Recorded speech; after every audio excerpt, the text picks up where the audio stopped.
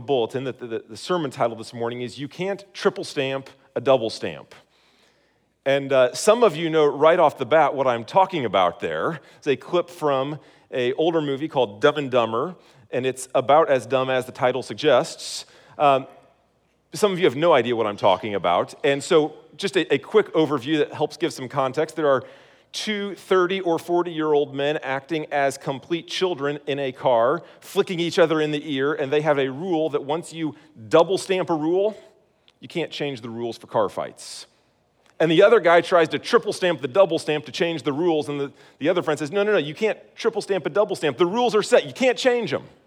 You can't change the rules. Maybe you've heard somebody say, slug bug, no slug bugs back. It's the same kind of idea. You can't change the rules once you formalize what they are, right? And so this morning, what Paul is going to be talking about is how you can't change the rules. You can't triple stamp a double stamp. And this will make sense if you zoom out just a bit and see the outline of the book of Galatians. So the last couple of weeks, months, we've been seeing Galatians 1 and 2. Paul defines the gospel. Here's what the gospel is. And it reaches its pinnacle at the end of chapter 2. We were here 3 weeks ago. We know that no human being is justified by works of the law, for by works of the law no one will be justified, because I've been crucified with Christ. I no longer live, he lives in me. The life I now live in the flesh, I live by faith in the Son of God who loved me, gave himself for me. That's the gospel. God is holy, I am not. Jesus saves, Christ is my life. Amen. Right? So that's chapters 1 and 2. Paul's defining the gospel. And then you get to 3 and 4, and Paul says, now let me defend the gospel. There's various questions you're going to have, maybe objections. Could it really be this way? And you've got to understand that to get our passage here. And then you get to the end, chapters 5 and 6, and Paul says, now here's how you live out and live in the gospel. Here's what that looks like, all right? Here's why this is super helpful for us this morning. Paul's going to say that God's plan of redemption, God's plan to save his people will never change.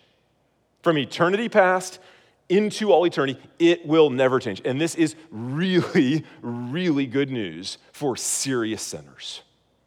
If you're here and you're like, man, Justin, there's stuff in my head, there's stuff in my closet that I can't hardly think about at all. I certainly could never dwell on it. Galatians 3 is awesome news for you.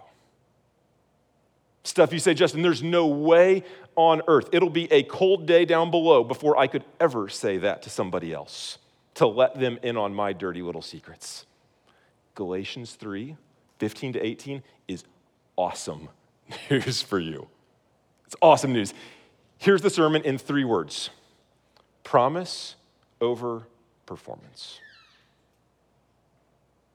Promise over performance.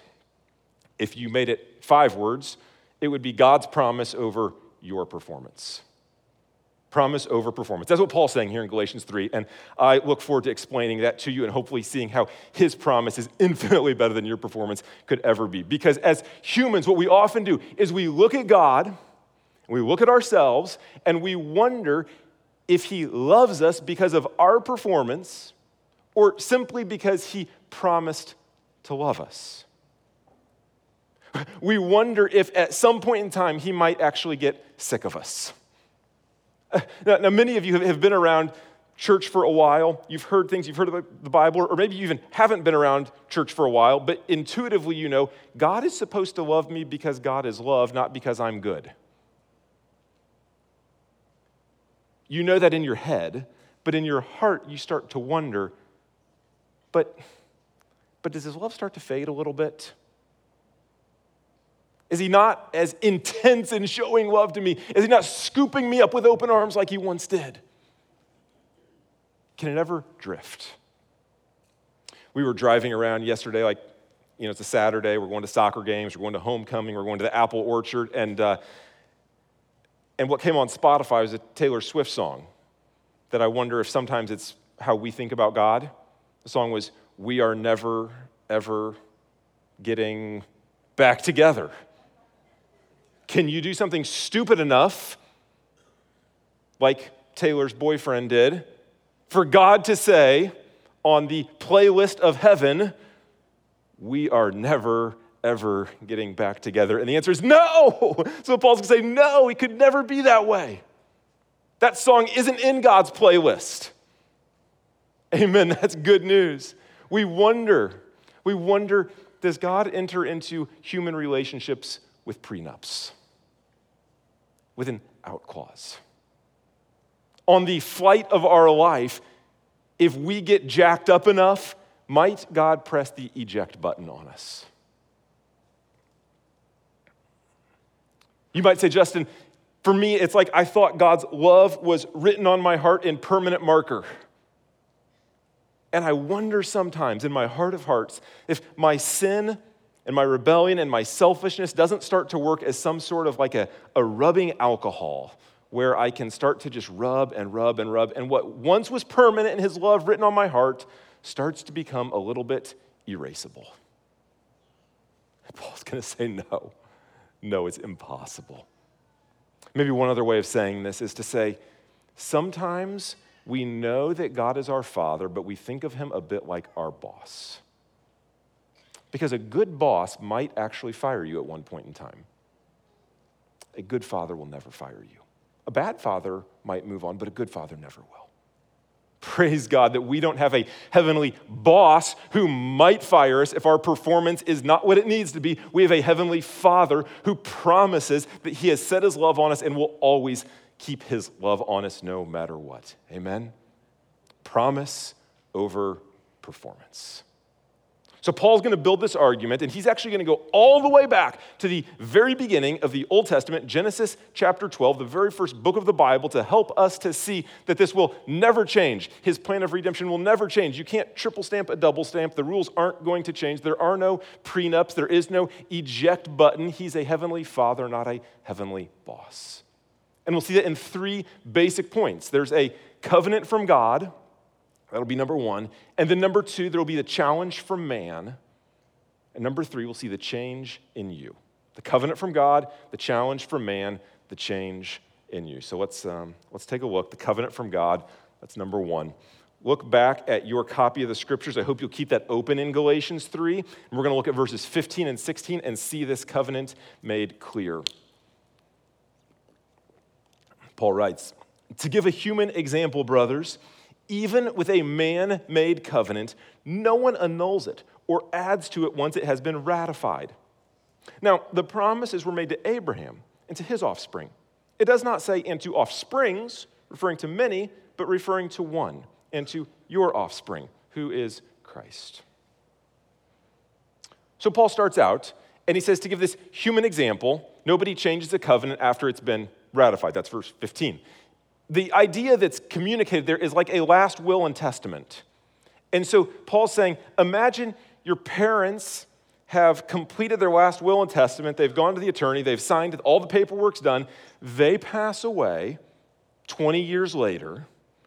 And then upon their death, your sibling says, my circumstances have changed. I'm not as well off as I once was. I need a higher percentage of the inheritance than what they had said. And you say, no, even in a human covenant, it's been ratified. You can't change it after the fact. You can't triple stamp a double stamp. It is what it is. This is what the rules are. This is what we've approved. And if human beings, as fickle as we are and changing as we are, know in that situation you can't change the rules, then how much more in God's covenant would we know once it's set, and you can't change it? That's verse 15. Verse 16 then, we read, now the promises were made to Abraham and to his offspring. It does not say into offsprings, referring to many, but referring to one, and to your offspring, who is Christ. So Paul goes back to the very beginning, Genesis 12. It says, hey, let's remember the promises made to Abraham. This is Genesis 12. And what's critical for you to see, and we'll put this on the screen in a minute, not yet, is in Genesis 12 to see the promises made to Abraham. That God says, I will set my love on you, and you will be my people. Your people will be my people.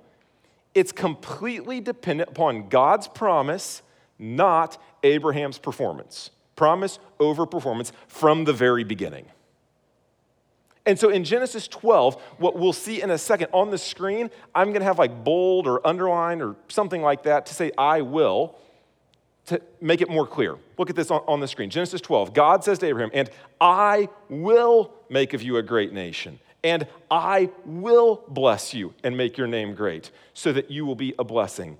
I will bless those who bless you, and him who dishonors you, I will curse. And in you all the families of the earth shall be blessed. Do you see that?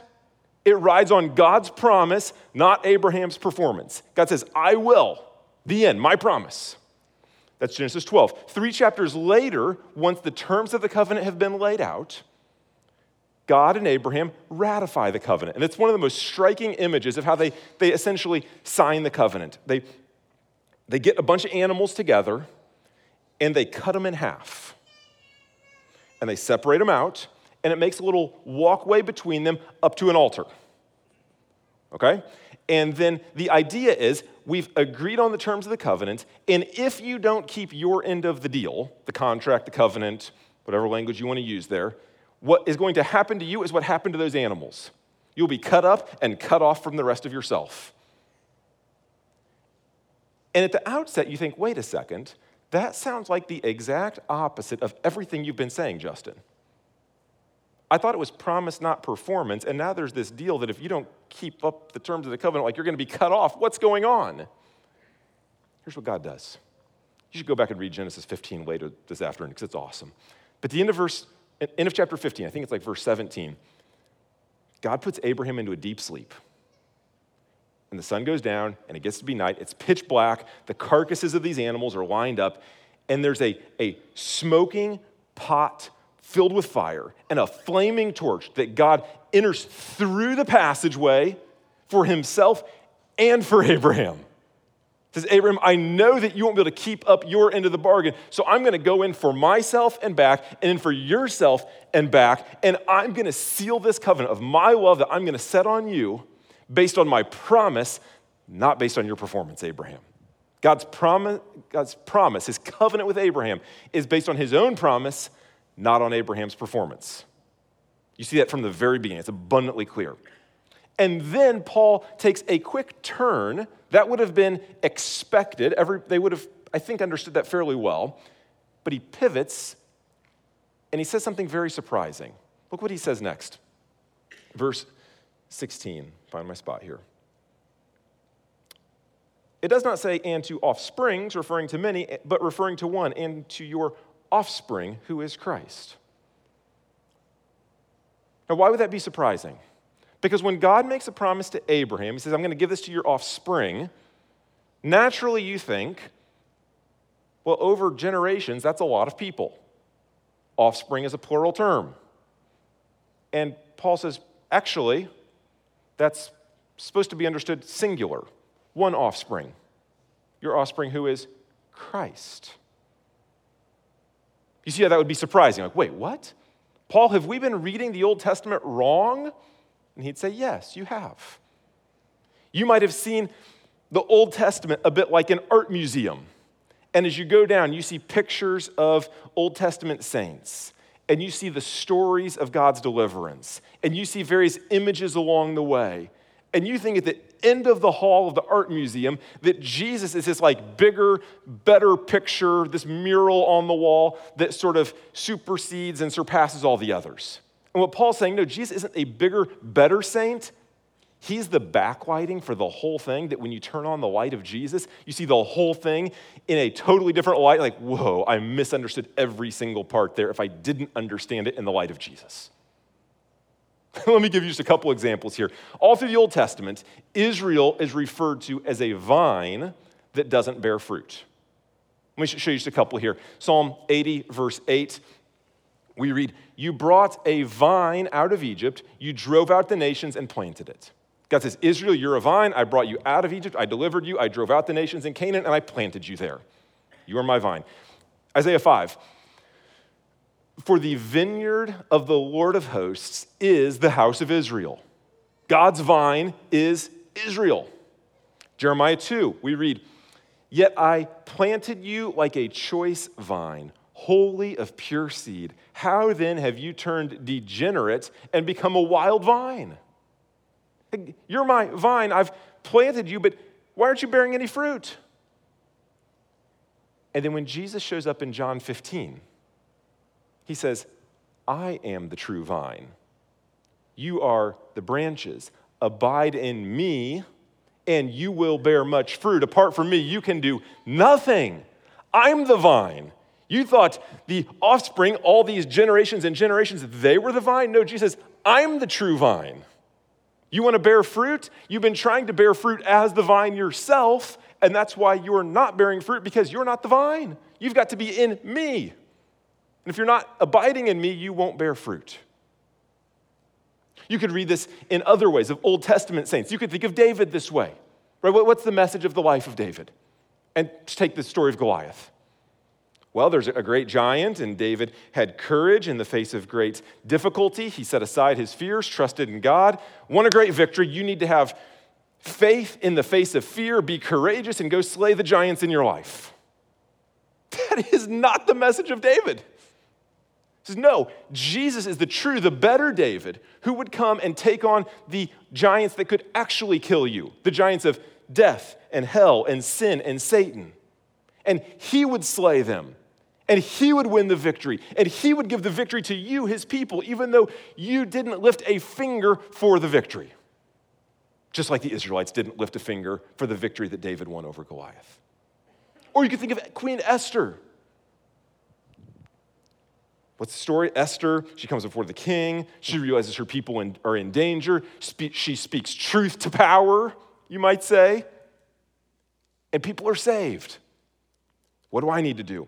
Recognize the fear in my life, stand up in a difficult spot, and speak truth to power. That's what I need to do. That's the story of Esther for my life. No, you need to recognize Esther is being illuminated by Jesus to say, Esther gave up an earthly palace, but Jesus gave up a much greater heavenly palace. Esther risked her life. Jesus willingly gave his life. Esther said, if I perish, Jesus said, when I perish, but it's worth it to give up myself to save my people.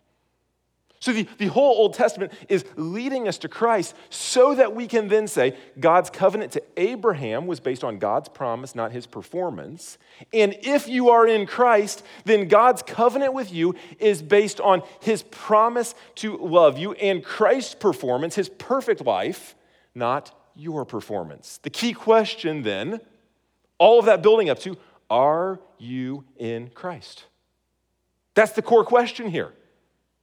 Have you placed your faith and trust in Jesus Christ? Say, Jesus, I see that you came, you lived the perfect life that I couldn't live, you died the death I should have died. I'm calling out to you to forgive me of my sin and to liberate me from my sin so that I can follow you with everything I've got. Instead of being on Justin's plan for Justin's life, I'm turning and I'm on Jesus' plan and I'm doing everything he's called me to do. And when I don't measure up, I recognize that it was promise over performance from the very beginning, and I must abide in the true vine to bear much fruit, not white knuckle it, work a little harder, and carry it myself. This is the covenant from God that Paul is going back to the very beginning and saying, this is how it always was for Abraham.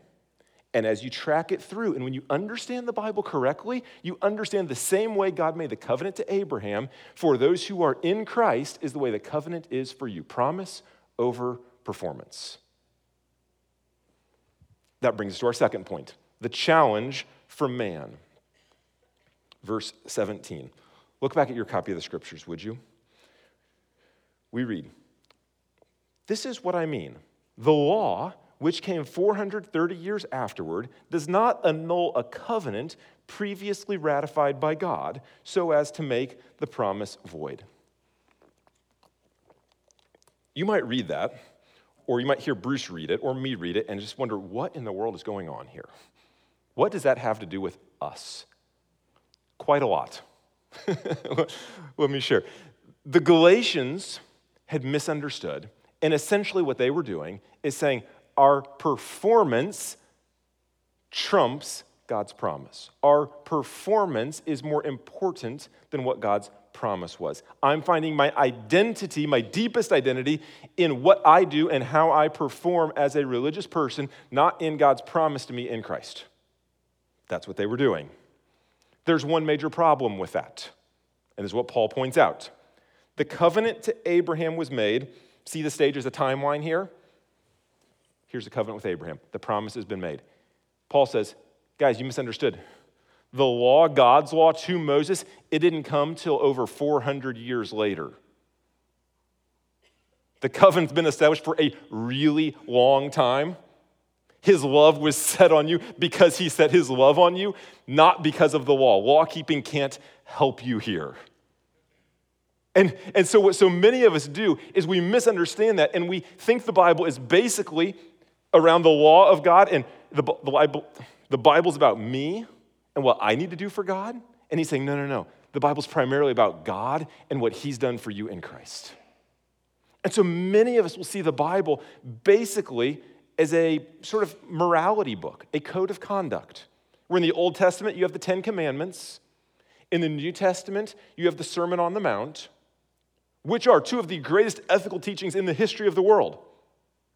So don't minimize their ethical and moral value, but that's not basically and most fundamentally what the Bible's about.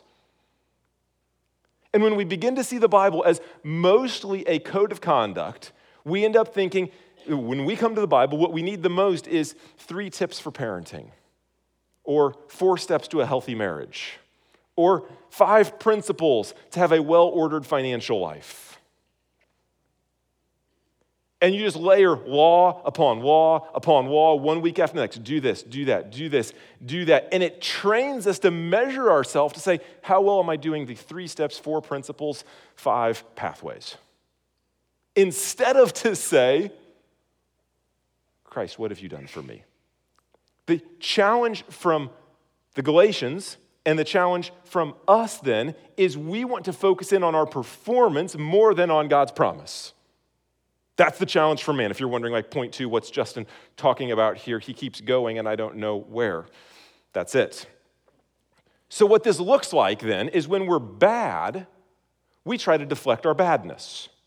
It might look something like this. You say, Justin, I know I can be a little manipulative at times, true, but it's not like I lied to the American people to get elected. I deflect my badness. I'm not that bad. Or you say, Justin, it's sort of fun to flirt with that other individual in the office. And I mean, I don't know. Maybe you guys call that an emotional affair. I don't know what, but it's not like I'm Jeffrey Epstein here. I deflect my badness. I'm not that bad.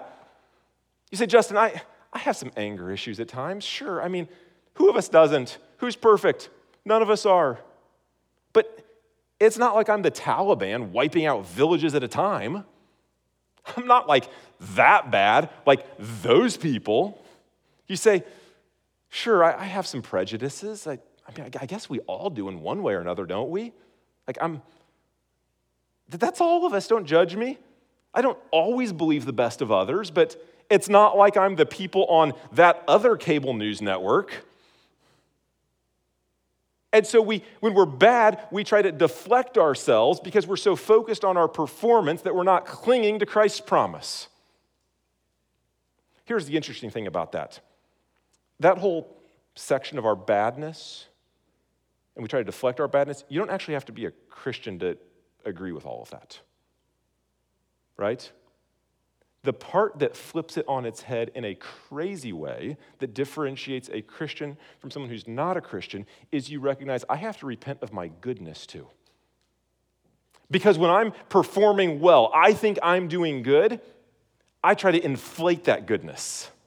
And I take credit for it. So when I'm bad, I deflect and blame it on somebody else. And when I'm good, I inflate it and take the credit for myself. And so when I forgive somebody, I'm proud of myself for forgiving instead of being astonished that God in Christ would ever forgive me. And when you hear about the spring offering for the Fergusons and you decide we're going to give generously and sacrificially and radically, we're proud of ourselves like, man, I'm really planting my flag in the ground here. I'm helping send the gospel to the ends of the earth. Rather than being amazed at the generosity of Christ and him pouring out his blood on our behalf. Far greater generosity than any amount of money we'll ever give. If we hold our tongue, we're proud of ourselves for our restraint. Like, man, There are so many other people I know that would have flown right off the handle there. And we're not just drawn in at wonder that Jesus would hold his tongue when being mocked while being executed as an innocent man. So in our badness, we deflect and blame somebody else. In our goodness, we inflate it and take extra credit for it. All the while, the challenge from us and from the Galatians is to cling to our performance instead of Christ's promise. This hits us every single day of our lives. It's a bit like this. Let me put it this way. This hasn't happened yet today. This is fortunate for my example. Had it happened, I would have had to change. You're in church and your phone rings. And what goes through your mind is, oh, insert word that you think you shouldn't say. And then you're overcome with guilt and shame, like, oh my word, like I said this in church. Is God extra mad because I was in church and there are so many people around me that heard me say that, and what are they going to think of me, and how do I talk about this with my kids? And oh, yikes, what are we going to do here? Well, I know it only happened once. It's not that big a deal. God will always forgive me. And we start to deflect. But everybody around is tempted with a sense of superiority, like, man, what bum leaves his phone on in church? Like, don't they know to put that thing on vibrate, turn it off, leave it in the car? Like, I would never distract from the word of God like that. Arrogant sinner, repent. Like, don't you see how this works itself out? Like, all the time in our life, we're either saying, I'm not that bad, it's not my fault, or, you know what, I'm better than I thought I was, and I probably should get some more credit for it. We're clinging to our own performance. Everybody does this. Cling to Christ's promise. You see, performance-based living is a bit like being on a stair-stepper machine. The harder you work to go anywhere, you press and you just go down. And about the time you feel like you're exerting all of your effort and you're finally going somewhere, one foot goes down, the other foot starts to go up. Maybe I'm getting somewhere. And as soon as you start to go somewhere, what happens to you? You're going right back down again. You don't go anywhere in performance-based living. A couple of weeks ago, I told you that the gospel is like fuel in a car, and the law is a bit like GPS. Can I explain to you? This is why we always want to come back to the promise, not to your performance, because if you had to choose between one or the other, let's say you could have unlimited data on your phone, GPS to go wherever you wanted, but you had no fuel. It doesn't matter how much GPS you have, you're not getting anywhere. You say, well, Justin, I could walk. Well, you have no fuel, you have no, what is it, ATP, is that, physiologist, is that what your body needs to go somewhere? Like you can't do glycolysis, something like that? Like, yeah, you're still going nowhere. You have no energy. But if you have a full tank with the gospel to carry you wherever you go and you have no GPS, it might take you a while to get where you're going. You're going to make a few wrong turns. You're going to end up on a dead-end street. But when you hit the dead-end street, you'll never be out of gas at the end of the dead-end street. The fuel of the gospel will fill you and will carry you where you can eventually get to where Christ is calling you. That's why it's so important that you recognize that promise is over performance and more important to cling to Christ than your own performance. Okay, Justin, I get it. The covenant, long time ago, nothing's changed. Can't triple stamp a double stamp. I get that I'm worse than I thought. You've made me feel bad. Good. Not good. What do I do with it? How does this help me today, tomorrow, Tuesday, and so forth? Thanks for asking. That's the next point. I love when that happens. Number 3, the change in you. How does the covenant from God and the challenge from man result in a change in you?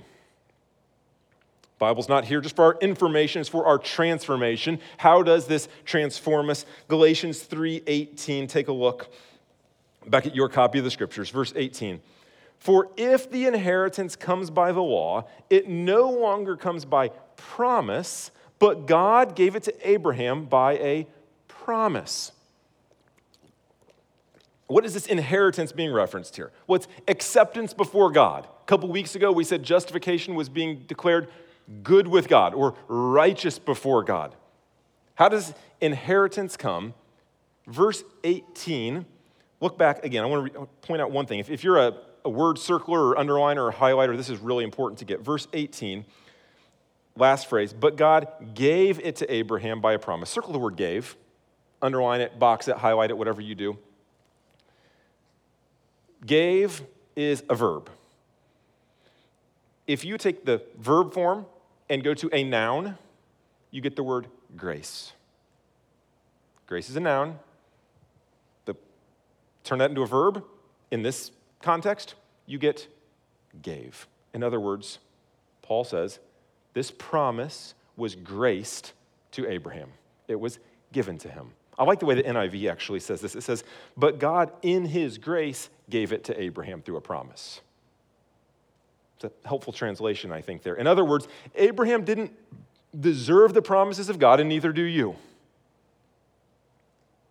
Paul's saying the promises of God are like the oceans, and your obedience, your righteousness, your performance is like islands.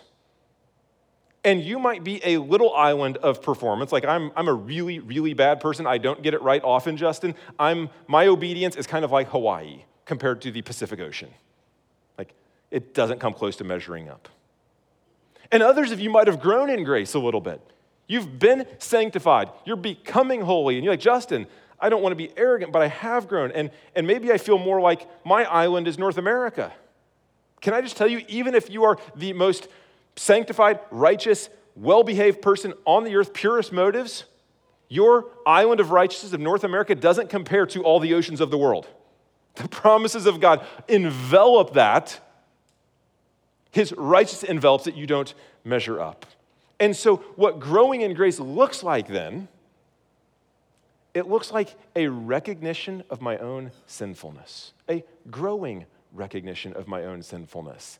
That when I don't have to cling to my own performance, I can recognize what God gave to me. I don't have to defend myself. Then I can start to be honest and transparent about where my performance doesn't measure up. So a growing sense of sin in your life, a growing awareness of sin in your life, is a mark that I'm living by promise, not performance. Let me say that again.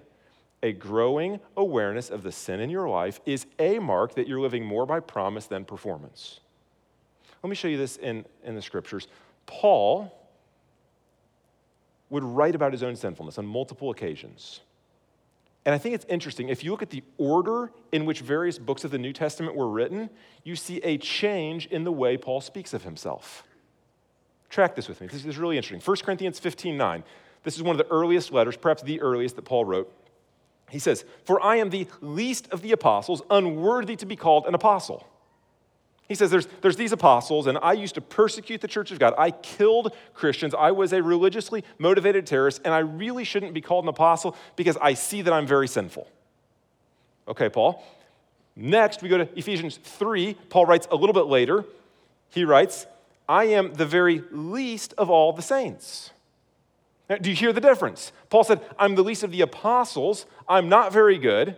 And as he gets older and as he grows in grace and lives more by promise and less by performance, he says, well, it's not actually that I'm just the least of the apostles. I'm actually the least of all the saints. I'm not as good as I thought I was. And then we keep going. A little bit later, he writes 1 Timothy 1, and he writes, Christ Jesus came into the world to save sinners, of whom I am foremost. Do you hear him growing in grace? Yeah, at first I just said, well, I'm the least of the apostles. And then I let the gospel come into my heart, and it's working its way, it's changing me. And now I say I'm the least of the saints. And now I keep living by promise, not by performance. And I can say, man, I am the foremost of sinners. This should be the model of our lives. And then when you find the sin in your life, you've got two choices. You can apply the promise of the gospel in your life, or you can apply the promise of better performance from yourself. That's critical, right? It's one thing to know I'm a sinner, to be aware of my sin, but in that you must apply Christ's performance in the gospel to your heart. Say, I know I'm clinging to Christ's righteousness, not my own. Instead of saying, I'll do better, I can fix this, I can try harder. It's a critical difference there. Say it this way. As you Grow in grace. You live more by promise, less by performance. You recognize I'm more sick than I thought I was. When you're sick, you can choose to go to the doctor or you can choose not to go to the doctor. But eventually, you will have to go to the doctor, right? I had a friend. I hope this makes you laugh a little bit. He, in the middle of basketball season, got a cold. And he wanted to prove to himself and to the team that he was mentally tougher than his cold. So in the middle of January, for an hour to 2 hours a day, he put on his jammies and went on the back patio and drank his coffee and sat on the patio for 1 to 2 hours a day to prove that he was mentally tougher than his cold. And what happens when you do that? Your cold turns into pneumonia and you miss 3 weeks of the season. And we said, dude, you're an idiot. Stop doing that. Like, what's wrong with you? You can't be mentally tougher than a cold. Like, look, you guys knew that athletes had a few screws loose, and this is just further evidence of that. And we laugh at it. But is that not basically what we do with our own sin? I see I've got it. I see I've got the sickness. I could go to the doctor. I could apply the gospel to my heart, but I'm just going to white knuckle it. I'm going to try a little harder. I can tell myself I can do better. I can be mentally tougher than my anger. We just get sicker and sicker and sicker and wonder what's going on. So the good news is this. You're here, and your sin sickness hasn't killed you yet. You can still go to the doctor. You can still find healing. And the great news is I'm not your doctor. I'm like his nurse. I can tell you where he's at, how to get to him. I can help you get there. Maybe I'm like the receptionist. I don't know. I can help you get to the doctor. I can tell you, here's where he's at, and I can tell you what he's going to say. Here's what he's going to say. You see your sickness? You see your sin? You see your performance doesn't measure up? Take it to Jesus. Jot down Psalm 51. Just go to Psalm 51 this afternoon and confess to him so that what's in the dark, hidden corner of your life can be brought out into the light. The light has overcome the darkness, and it will overcome the darkness in your heart, but it must be exposed. David would say in Psalm 51 that he will be purged and washed and will become even whiter than snow. And this is why it's so critical that you believe that promise is greater than performance, because you might be wondering, it is so dark, Justin, I don't know if you even have a sense of how dark it is. I don't think it can be turned whiter than snow. Maybe it can be turned a little bit gray. Say, no, believe the promises of the gospel that it can be turned whiter than snow because Jesus bled and died for you. And after you confess to God, we read in James 5 that there's healing when you confess to other brothers and sisters. You're made whole by that you say, I can put a tangible face on this. I can say what was in the secret that I confess privately because I'm living by God's promise and not my performance. I can bring it to a brother and say, I got to confess to you, I sinned in this way today. It was ugly. It is ugly. My heart is not where it should be right now. I need you to pray for me. Notice that James 5, it's not just confess and be done with it. It's confess and pray for one another. Now that's scary, isn't it? So I'm going to tell you the worst thing I did this week. I'm going to tell you the worst thing I said or worse, thought this week. Because I believe the promise of the gospel that it will heal my soul to take what's in the darkness and bring it to the light. I know that God gave this to Abraham by a promise. He graced it to him, and he's gracing it to you to believe the gospel this morning. That's the call. That God's promise trumps your performance. If I can just be honest with you, this week there were some times I had to call a couple of brothers and say, man, I need you to pray for me because I'm becoming face to face with my own arrogance, and it is not pretty. That's never a fun phone call, but it's always a healing phone call. And can I just tell you from this sermon that we've been walking through right here how God strengthened my soul, and I'll finish with this. I hope this encourages you because it encouraged me this week. You go back to Genesis 15. Animals cut up, walkway to the covenant, the altar, all that business, right? When we go to communion in just a couple of minutes, here's what I want you to think about. The deal was, if you didn't keep up your end of the covenant, you would be cut up and cut off from God. And that flaming torch and the burning, smoking pot representing the wrath of God would be poured out on you. In Jesus Christ, he went to the cross. He was cut up in his body so that you would not be cut off from God. And that wrath of God that was poured out in Genesis 15, in part, was fully poured out on him. So there would be no wrath left for you, no anger from God, no hell to pay, because Jesus paid it all. So this morning, I wonder, man, you may be hearing me talk about this, and you're like, Justin, I've been coming to church for a long time. I know a lot about the Bible.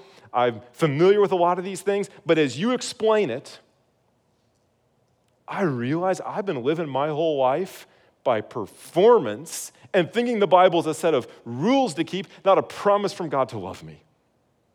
And you might have been coming to church your whole life, and today is the day where you need to cry out for Jesus to be your Savior and Lord and for you to get saved for the very first time.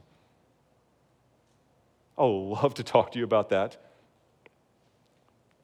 When we go to communion, don't take communion if you're not yet a Christian.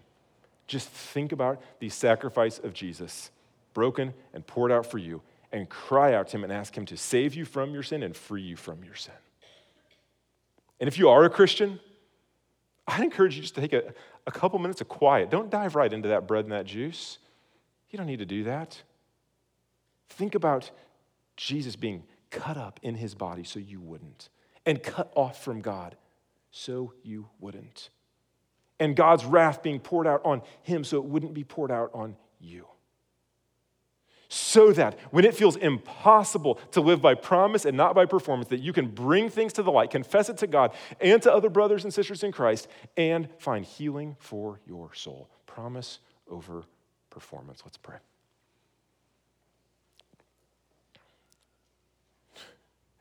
Jesus, you are a wonderful Savior. We thank you that you never change, that you never get sick of us, that your love never fails, it never runs out, you never give up on us. That we can never exhaust your love, that your promise trumps our performance. Oh, help us this morning, Jesus, by the power of your Spirit, to believe in the power of the gospel. Help us not to cling to our own performance. Help us not to deflect how bad we are or inflate how good we are, but just to run to you, to cling to the cross and to nothing else, that we could be made whole in you. We pray it in Jesus' name. Amen.